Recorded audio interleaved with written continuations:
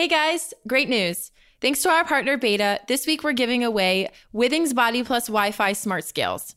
This scale has high accuracy and full body composition. Body Plus includes coaches, rewards, and it automatically sends all of your data to the free HealthMate app. With tools at hand such as trend screens and nutrition tracking, the Withings Body Plus Wi-Fi Smart Scale is the perfect way for users to track and achieve their weight loss goals. Enter this week's giveaway at www.mission.org/giveaway for a chance to win a free Withings Body Plus Wi-Fi Smart Scale. Or if you want to purchase, go directly to www.withings.com and enter Mission Daily 20 to get 20% off the Withings Body Plus Smart Scale. This code is only valid on withings.com or visit your nearby Beta store.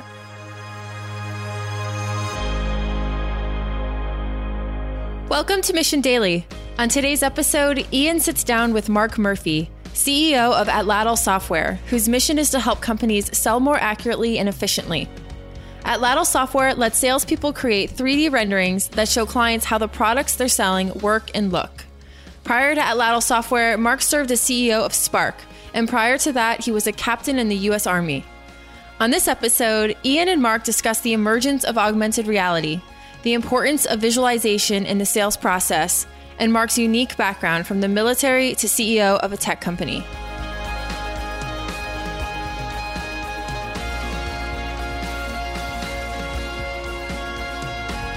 Welcome to Mission Daily.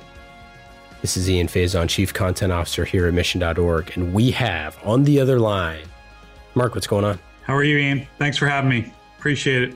You know, we've actually known each other for a few years here, and it was pretty not long after you became CEO of Atlatl, and I'm just so excited about the company, about AR, and about the stuff that you're doing. So excited to share that with our listeners.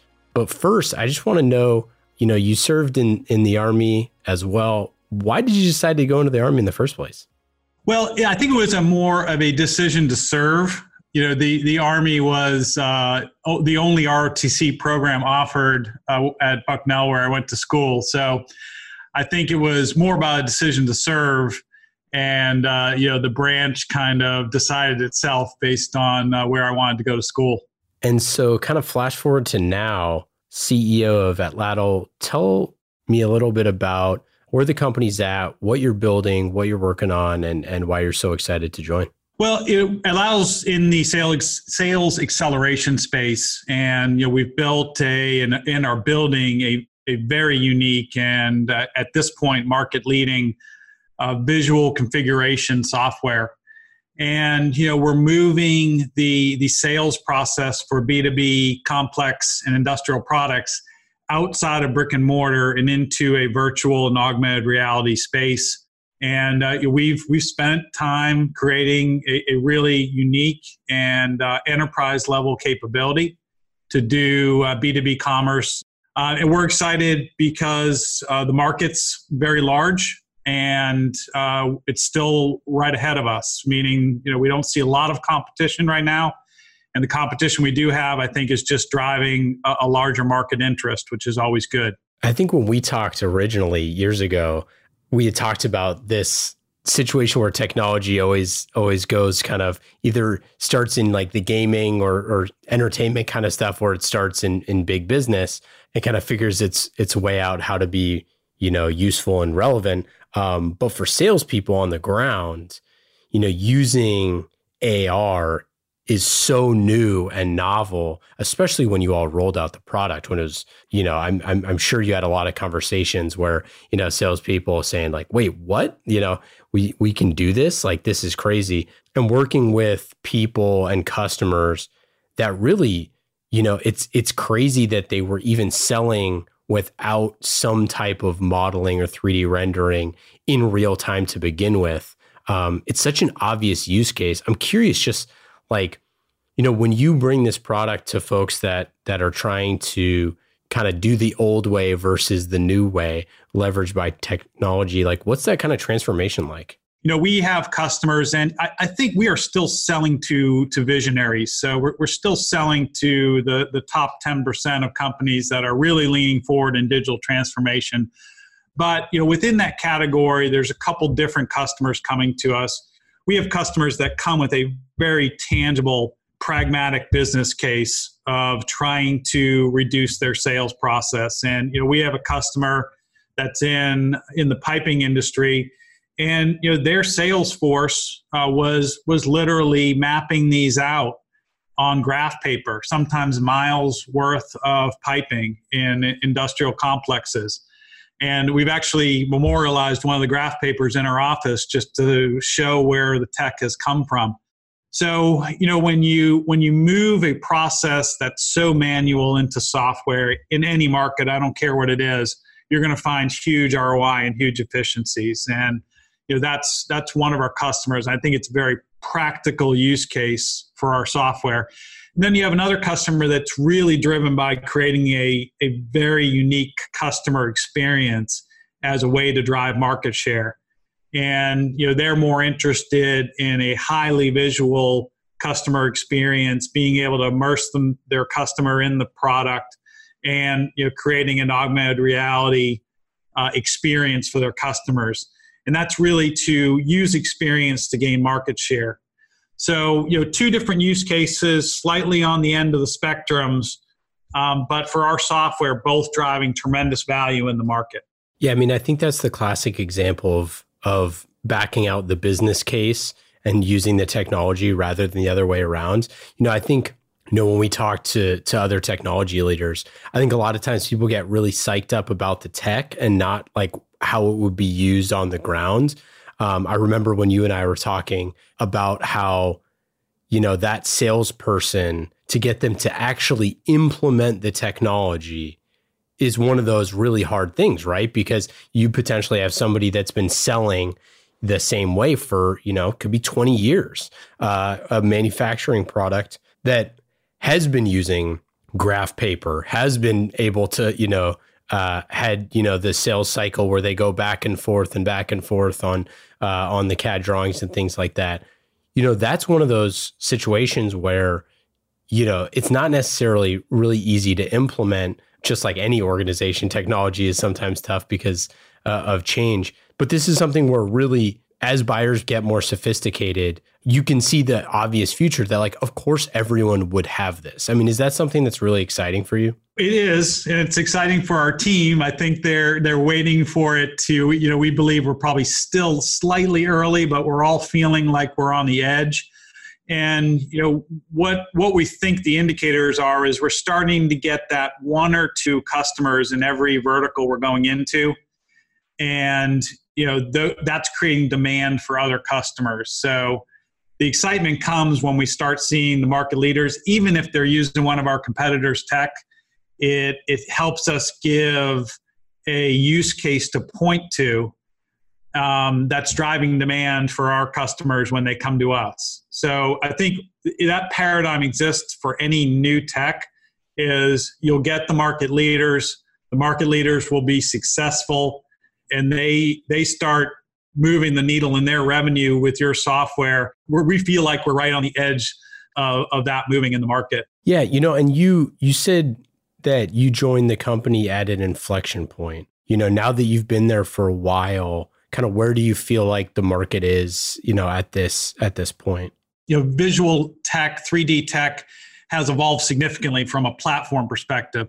So we have that, the unknown here is 5G. And I think that, the ability for that kind of capacity in, manufacturing facilities has really moved the needle as well. And then, people are just getting more comfortable with the idea of visual commerce and even AR. And I think we kidded about it when we first met, and I've written some blog posts about it, but small things like the emergence of Pokemon Go and other AR-driven games gets us all comfortable operating in that environment. And then you start thinking about practical use cases for that technology. So, I think when people have context, even from their consumer or personal lives, on how tech can be applied, it makes these business conversations so much easier. And, we're seeing that evolve very quickly in, conversations we couldn't have a year ago because the tech wasn't there, all of a sudden it's emerged, and we're in conversations where this capability has huge practical application. Yeah, I forget who said this, but they called it like the grandma or grandpa problem, where it's like, if the problem is so easy to explain that you could explain it to your grandma and grandpa and they totally get it. I feel like there's like a corollary to that, which is if the technology is getting commonplace in your kids, then it's probably, the wake up call for you to realize that you should be using it in your business life. If your kids are running around with AR, then being able to adopt that as part of your sales process or whatever it is probably a little bit more palatable. For us, it's specific to AR because that's the more market leading piece of our technology. As people get comfortable with the application of it, whether it's in their consumer lives or their personal life, they can start bringing real practical use cases to the table. And where a year ago we were really pushing this out into the market, now we're getting inbound RFPs and inbound interest from big enterprise companies that are coming to us with practical use cases for our augmented reality technology. And that shift has happened over the last 6 months to a year for our company. This is your second company that you've been CEO of. The last one, Spark. I'm curious, tell us a little bit about what Spark was and the process of being CEO there. Right. So Spark was, we were in the health, was a software company in the health benefit space, and we were developing health benefits, big enterprise health benefit software. And, it's interesting part of my story. I was a big company guy working at Deloitte, where I found myself directly out of the service. But really started getting a little bit of a need to be uncomfortable again and a need to maybe do something else. So, got the opportunity through a network to join a company called Spark, and it was small at the time. A technical founder that was building the company and needed a partner to help him grow it. And over the course of the first year, I evolved and emerged into the CEO role. Went from about 75 people to about 350 people. And ended up successfully exiting that company in early 2016 to Booz Allen Hamilton. And so kind of going from that experience for your second time becoming CEO, was there some things that you went into it with a different mindset, with different mental models, kind of based off that experience? I was fortunate enough to take I did some post-transaction, courtesy work for Booz Allen, also a wonderful company, by the way. But, and then, took some time off between roles, and I really sat down and wrote a version of a playbook, notes to myself on, things I learned, things we did well, things I would do better the next time, how to build a culture, core values I was interested in, all the things that I was trying to capture from my experience at Spark that I would bring to the next job. And, I hit the ground, CEO at Lattice. And, I think looking back, 50% of it maybe was helpful. And the rest of it proves that there's definitely no playbook for a startup CEO. So, I think go into these jobs with your experiences. Fortunately, I had the benefit of doing this job before, which is huge. And then the good business fundamentals that a company like Deloitte brings you. And then, obviously the leadership skills and fundamentals from the Army. So, that all went into the version of what I'm doing now. But, it's a really exciting, interesting job. And there's no one there to script it for you. So you bring what you can to the job, and then you figure out the rest at a very rapid pace. You wrote an article last year about Industry 4.0, factory stack. Why'd you write the article, and what do you think that like Industry 4.0 means, in the larger context of the next industrial revolution? Right. And thank you. That article actually has gotten a lot of playback and a lot of feedback and notes from other people.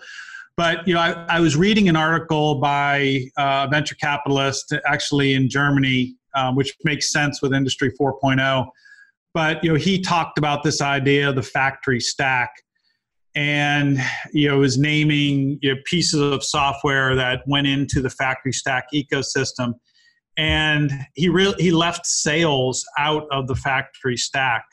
So, my idea that came into that blog post was, if we're really going to take advantage of the evolution of what's going on the shop floor, and that is additive manufacturing, 3D printing, metal printing, robotics, Internet of Things. So all this tremendous advancement that's going on within the four walls of the manufacturing facilities. But, to use my anecdote before, we still have sales people that are out in the market, out in the field, selling on graph paper. And, can we extend this idea to include, that starting point? So when you do get to the manufacturing floor, you're starting with a digital footprint and not an analog footprint. So, I've talked in other forums about, you can't sell an analog when the world is digital.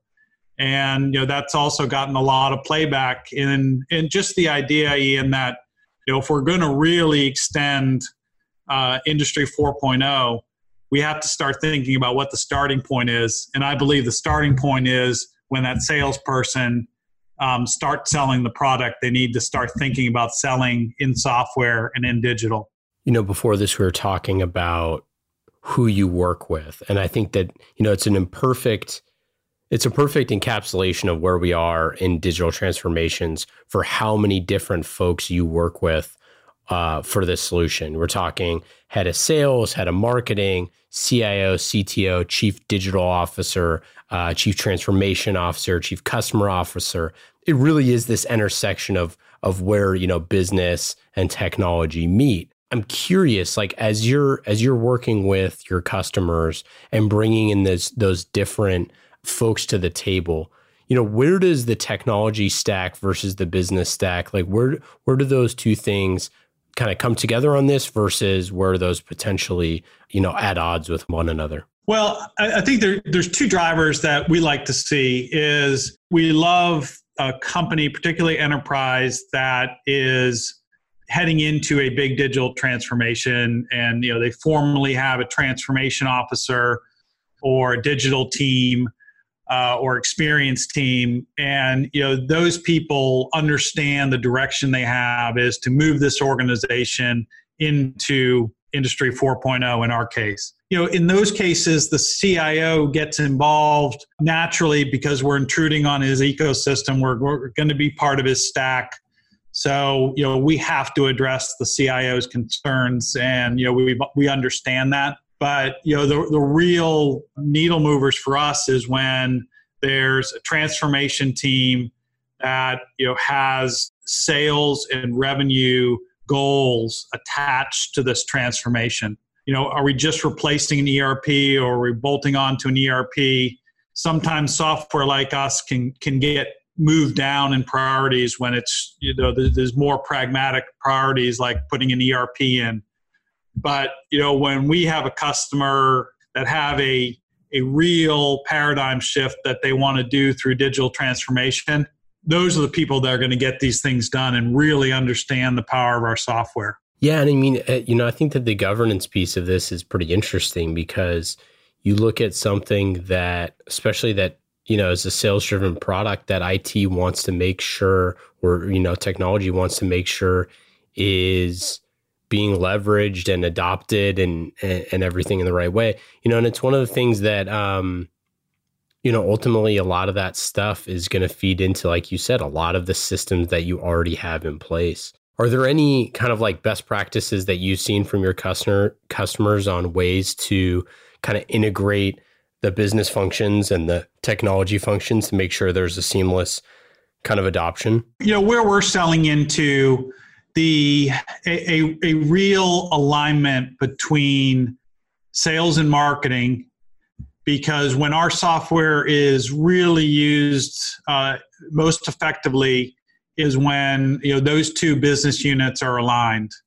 because what we're finding is we are a sales acceleration tool, but the power of these visual assets becomes a really powerful marketing experience as well.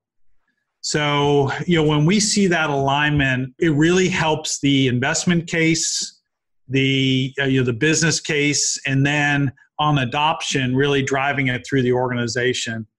So, I think as a best practice, obviously CIO, always like to see him at the table because that's table stakes. But, having real alignment in the organization between sales, marketing, because they can drive the business case and ROI for the organization.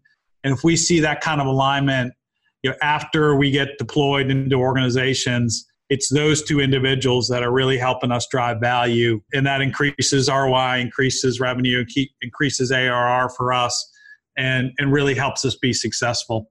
Do you feel like you are kind of still in the startup kind of environment, or do you feel like you've graduated into another kind of level of the business? It seems obviously still refining the product, and it's early times for AR, but based off of, not potentially being on the, constant raise cycle or things like that. I'm curious kind of where you're excited to spend your time these days. So it's interesting because, I remember at Spark, someone talking about us as a startup, and, I turned to them and said, we're 350 people.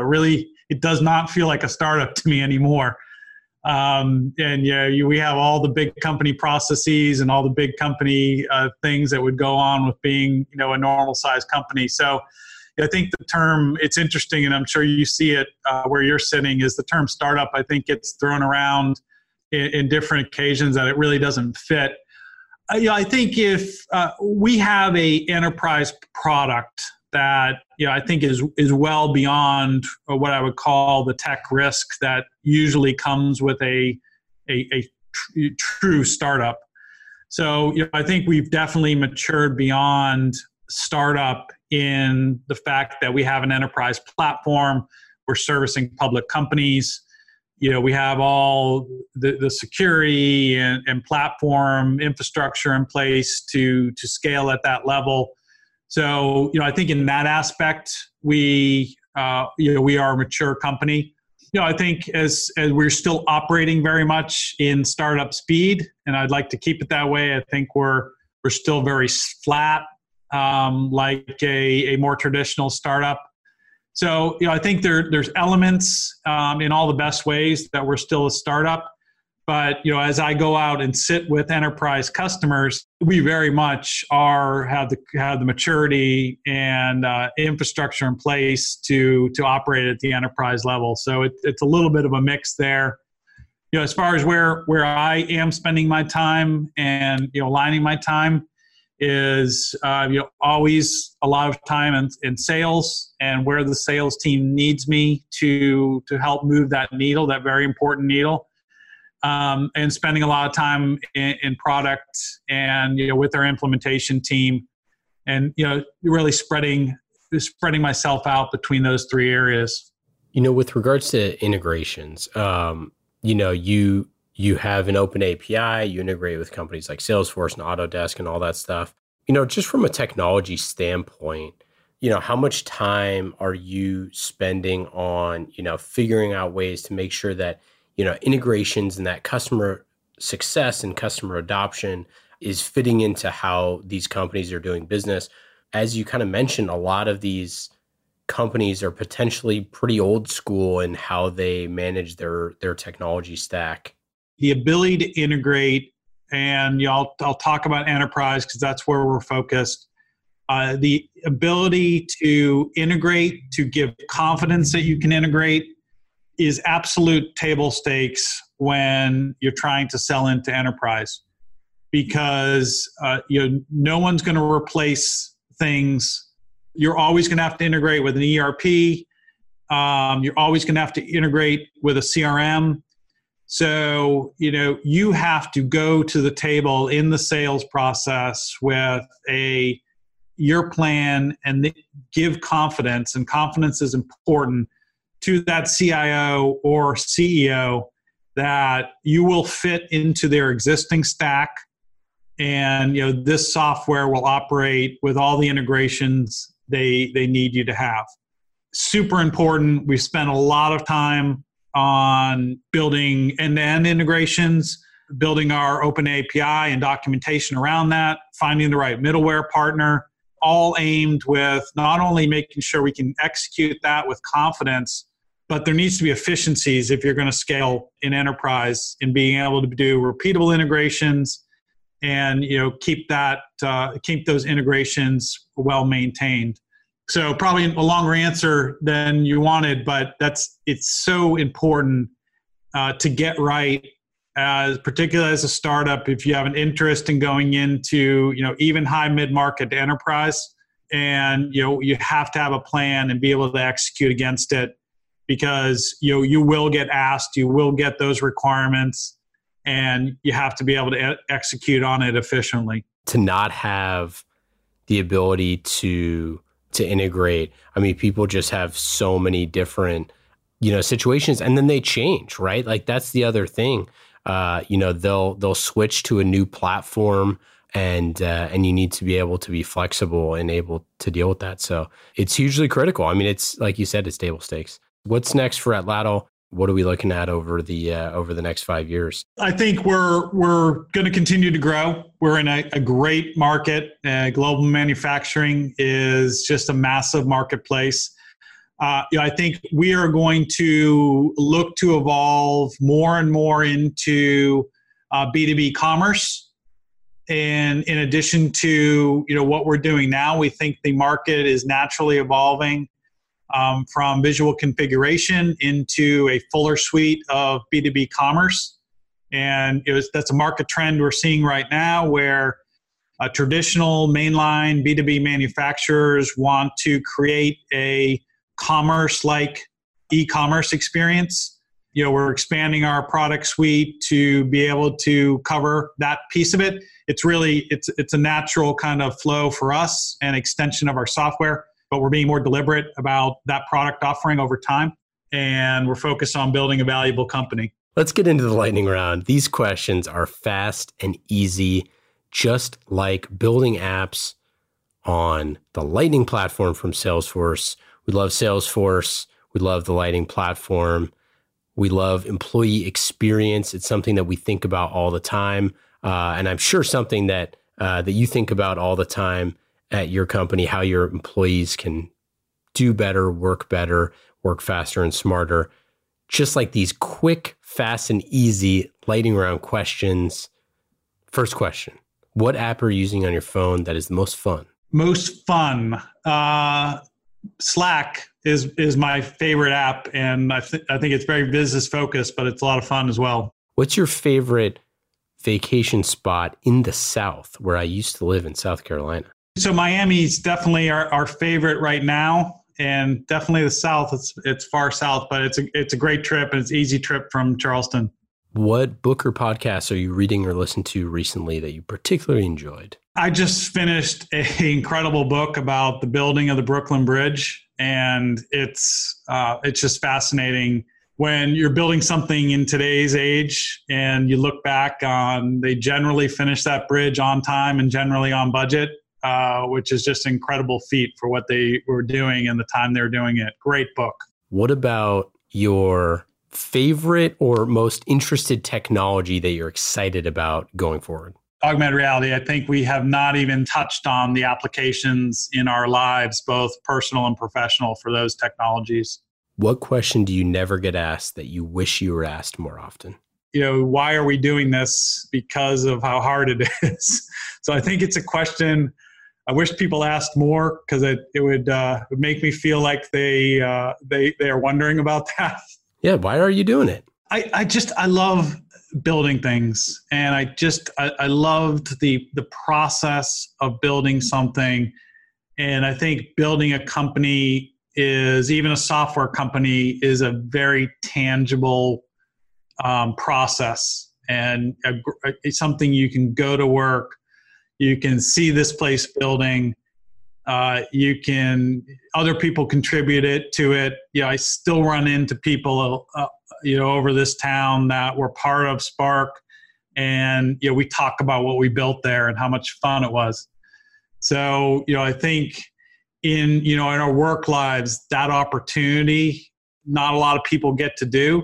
It's certainly not easy, but I think just the opportunity to build something that's so tangible, and hopefully you can point back on value or some kind of accomplishment, is just really very rewarding for me. Mark, this has been awesome. Thanks so much for coming on the show. We'll be following along your Atlatl journey here. Any final words? Any things to plug?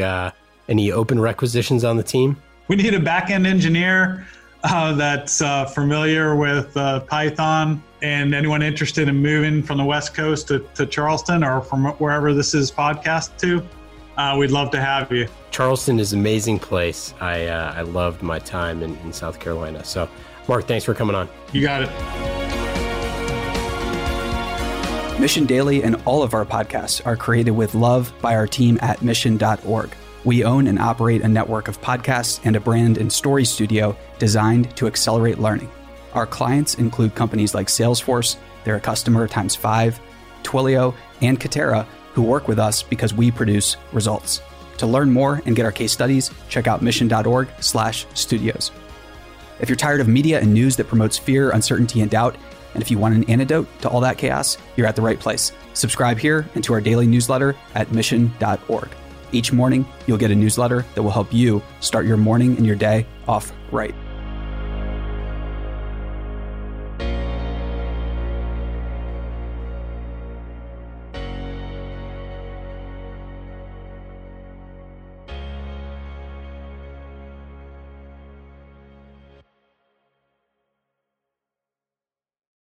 Hey listeners, thanks for tuning into this episode. I hope you enjoyed it as much as I did. If you haven't already, please subscribe, rate, and review this podcast. It helps spread the word, and I would greatly appreciate it.